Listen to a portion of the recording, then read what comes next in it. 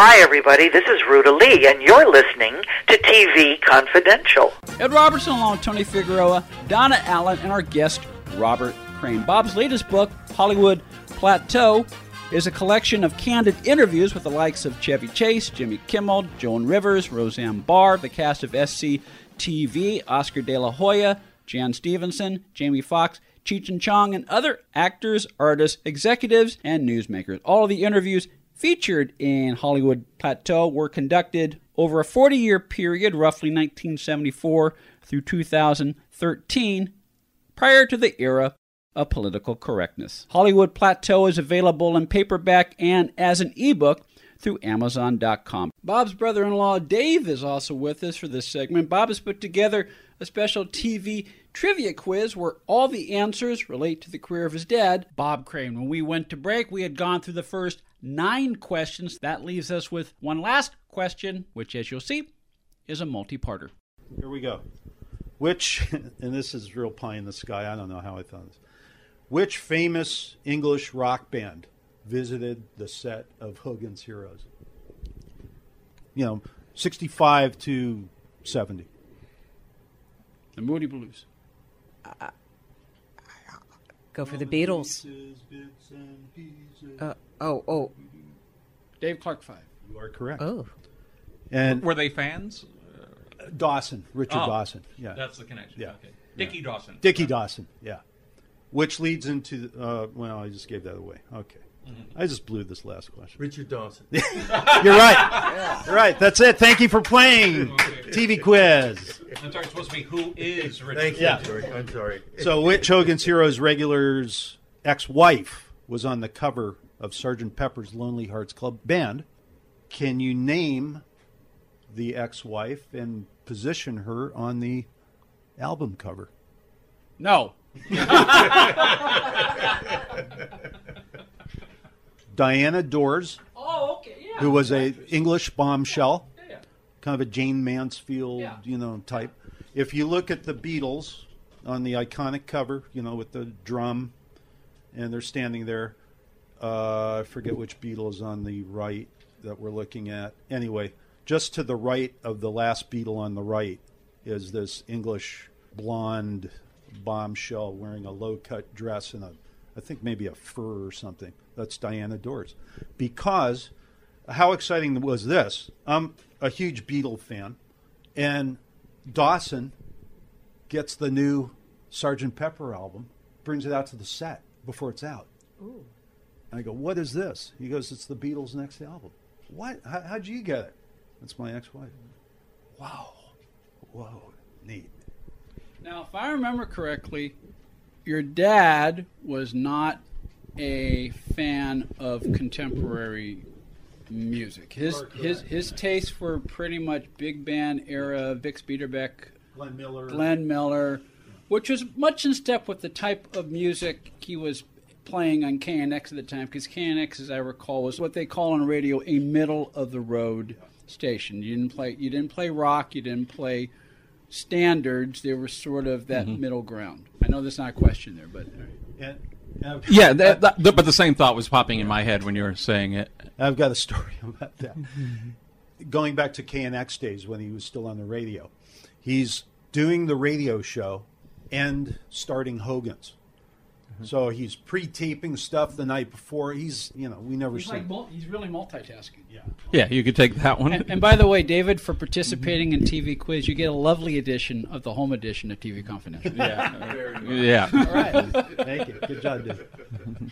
So we're so he's still doing the radio show. He's doing Hogan's. He has to go back to the radio station one night. I've been with him to the set of Hogan's during the day. So we drive back to Sunset Boulevard, Sunset and Gower, the old CBS building. And he's going to go in the back way. We park in the back. He's going to go in the back through the studio. They had a recording studio there for Columbia Records. And there's 5 long hairs standing there. And I'm freaking. I'm freaking. And they don't have a key. They can't get in. So he goes, I got to get here. He opens the door, lets him in. We go in. I go, Dad, do you know who that was? No. The Byrds. Oh, wow. Their first album had come out, Mr. Tambourine Man. But I had heard stories because your dad was big band guy. Werner Klemperer was the son of Otto Klemperer, He was a symphony conductor. a symphony conductor. Do you want another one? I'm trying to think of the actor's name who played Major Hochstetter. Leon Askin. No, that was Major Bolcart. I mean, that was General Bolcarter. Howard Kane. Howard Kane, thank you, was a bluegrass banjo player. He's a Southerner. What? He was but he played blue. I heard he played bluegrass banjo. Wow, I never knew that. Yeah, and the musical talent on that show. And then Who Robert is this man? They could have done a house band. Yeah. They could have done a house band. Yeah. They could have played the Smokehouse on weekends. Smokehouse. Yeah, Robert Cleary, vocalist. Was a great vocal. Did Ivan Dixon really play because there's one where they're like doing this, they're being kept in this nightclub or something like that, and they all go hop on the stage and start playing instruments. And I'm wondering, okay, I know your dad's really playing. Yeah. And I have a hunch Ivan Dixon's really playing the bass there. Wow.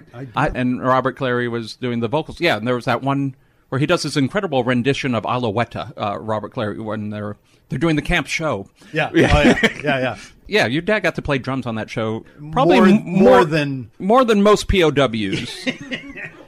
Because I remember when for no reason, he's playing kettle drums. That was probably in his contract. Yes. yeah. Yes, I never knew what kettle drums were until I saw your dad play them on Hogan's Heroes. Wow. Oh, and I remember something from my childhood, and I don't know if this... Your dad made an appearance on Hobo Kelly, who was a local kids show in Los Angeles.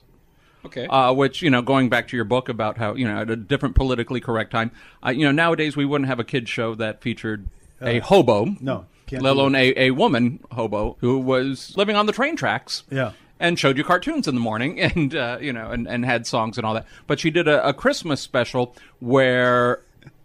all of a sudden, all these people were coming off the train, all these celebrities. And I remember your dad was one of the celebrities, and John Banner was one of the celebrities. Wow. And so this had to be shortly before John Banner. But John Banner comes on the show wearing Schultz's helmet, which I don't know. It's wow. And I never saw that. You never, and I'm sure it doesn't exist. I know, a lot of these local TV shows, they were never preserved for posterity's sake. Hobo Kelly. But I know there were other celebrities on this show, but your dad and John Banner were the only ones from my kid's point of view, was the only celebrity that I knew. Yeah. But it was in the show had to be still. Yeah. They did a couple of appearances together. I don't know. I guess they choose Hogan, of course. And I think Schultz was the lovable grandfather type or something. They loved him.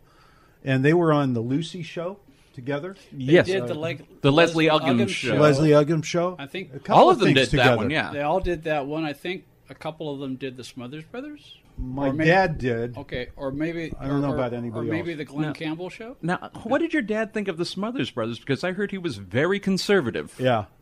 He did not like people bad-mouthing the president, who would have been Nixon at the time. Yes. Yeah. They never got into anything because he loved the Smothers Brothers. He just thought they were funny. He probably would have played them on KNX, when he was still doing the show. And they were probably on the show, yeah. Promoting a record or...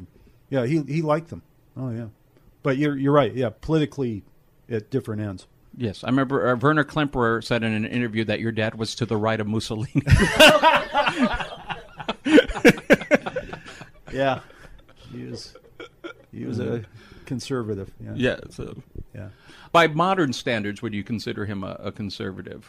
Or... Yeah, just politically. Yeah. Every other aspect of his life was pretty liberal. Yeah. He's a weird cat. Stay with us, folks. We'll be right back. Speaking of Bob's latest book, his newest book, his brand new book, which is called Hollywood Plateau, which is available through Amazon both as in softcover and in paperback. And as we mentioned earlier, it's a window into the minds of many notable celebrities, artists, musicians, athletes, comedians. In many cases, Bob interviewed these people just as they were becoming famous. One such example is Jimmy Kimmel.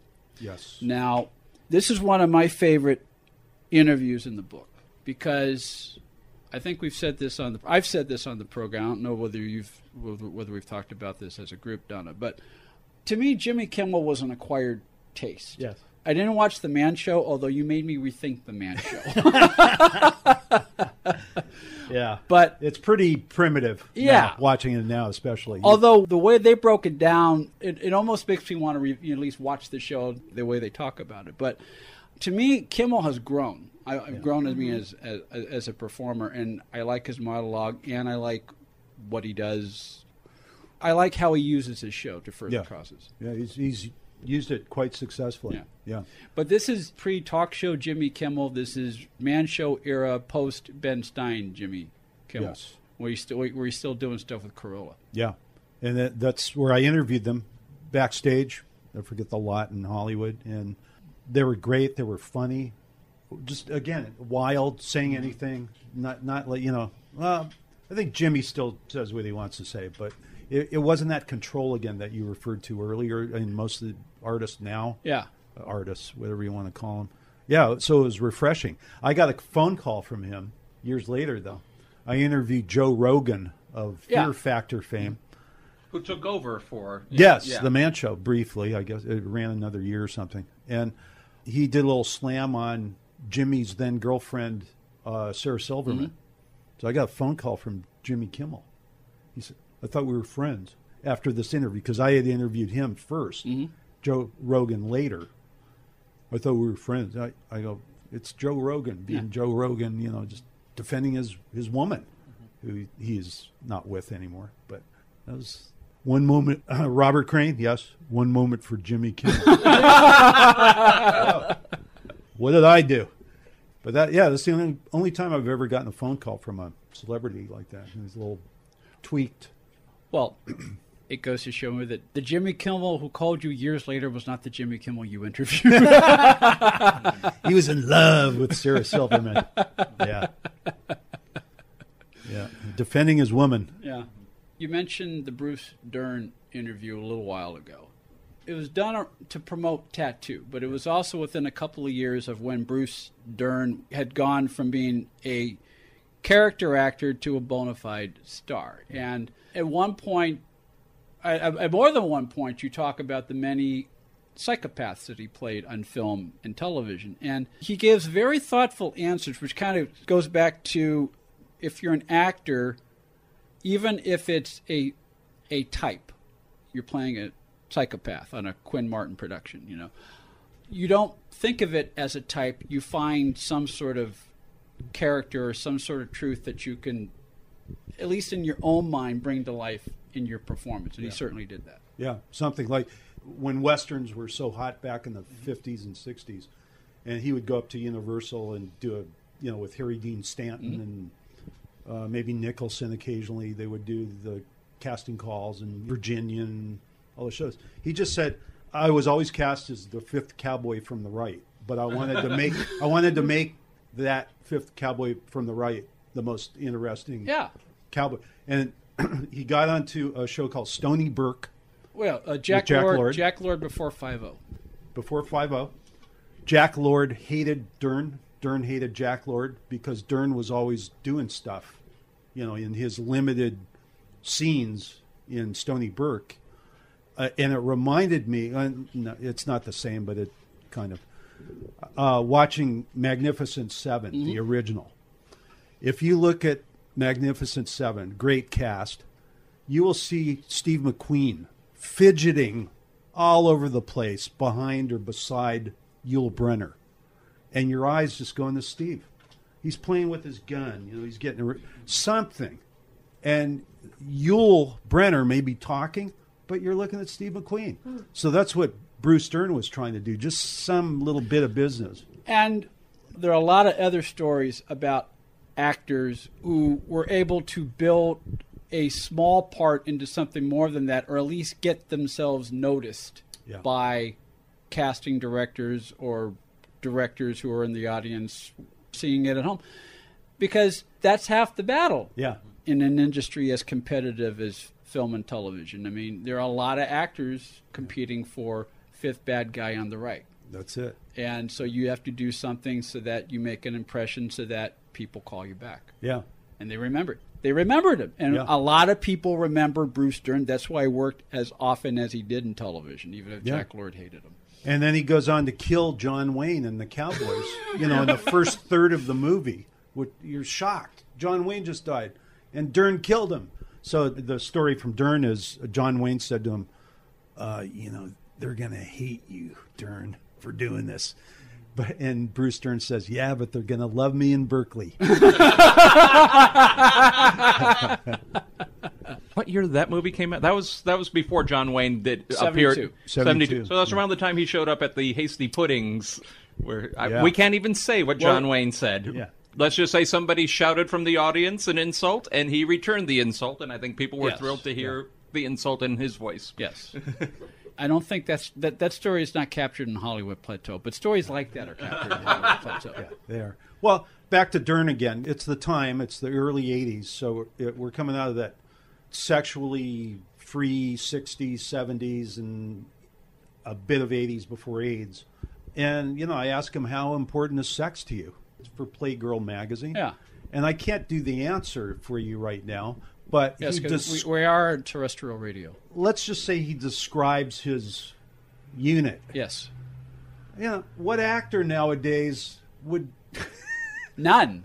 do that? Because If for better, for worse. For reasons that we talked about earlier in the program, because the PR agency would demand, talking points at the beginning and say, okay, or they would say no, or they would excise that on the spot. Yeah. Or 9 times out of 10, there would be a PR person in the room doing the interview, and they'll say, don't ask that. That's it. Strike that. Yeah. Stop tape. Or we're done. On the female side, interviewed Karen Black, a very interesting actress. She's the same kind of thing. No matter how good or bad the movie is, she's always interesting. You look at her, you watch her. This was for We magazine, the late great We magazine, and she starts talking about her body and how she likes it, and she talks about her nipples. Just sitting there thinking, this is going to look great in print. Keep going. Go. And then I tried to ask her about Scientology. Nah. Close the door. Wouldn't talk about it. Well, I guess you got to draw the line. yes, you do draw a line somewhere. But I'm also guessing, and this kind of circles back to a question we asked a little while ago. In that case, she knows. I mean, We was a men's magazine, a little more edgier than Playboy, for example.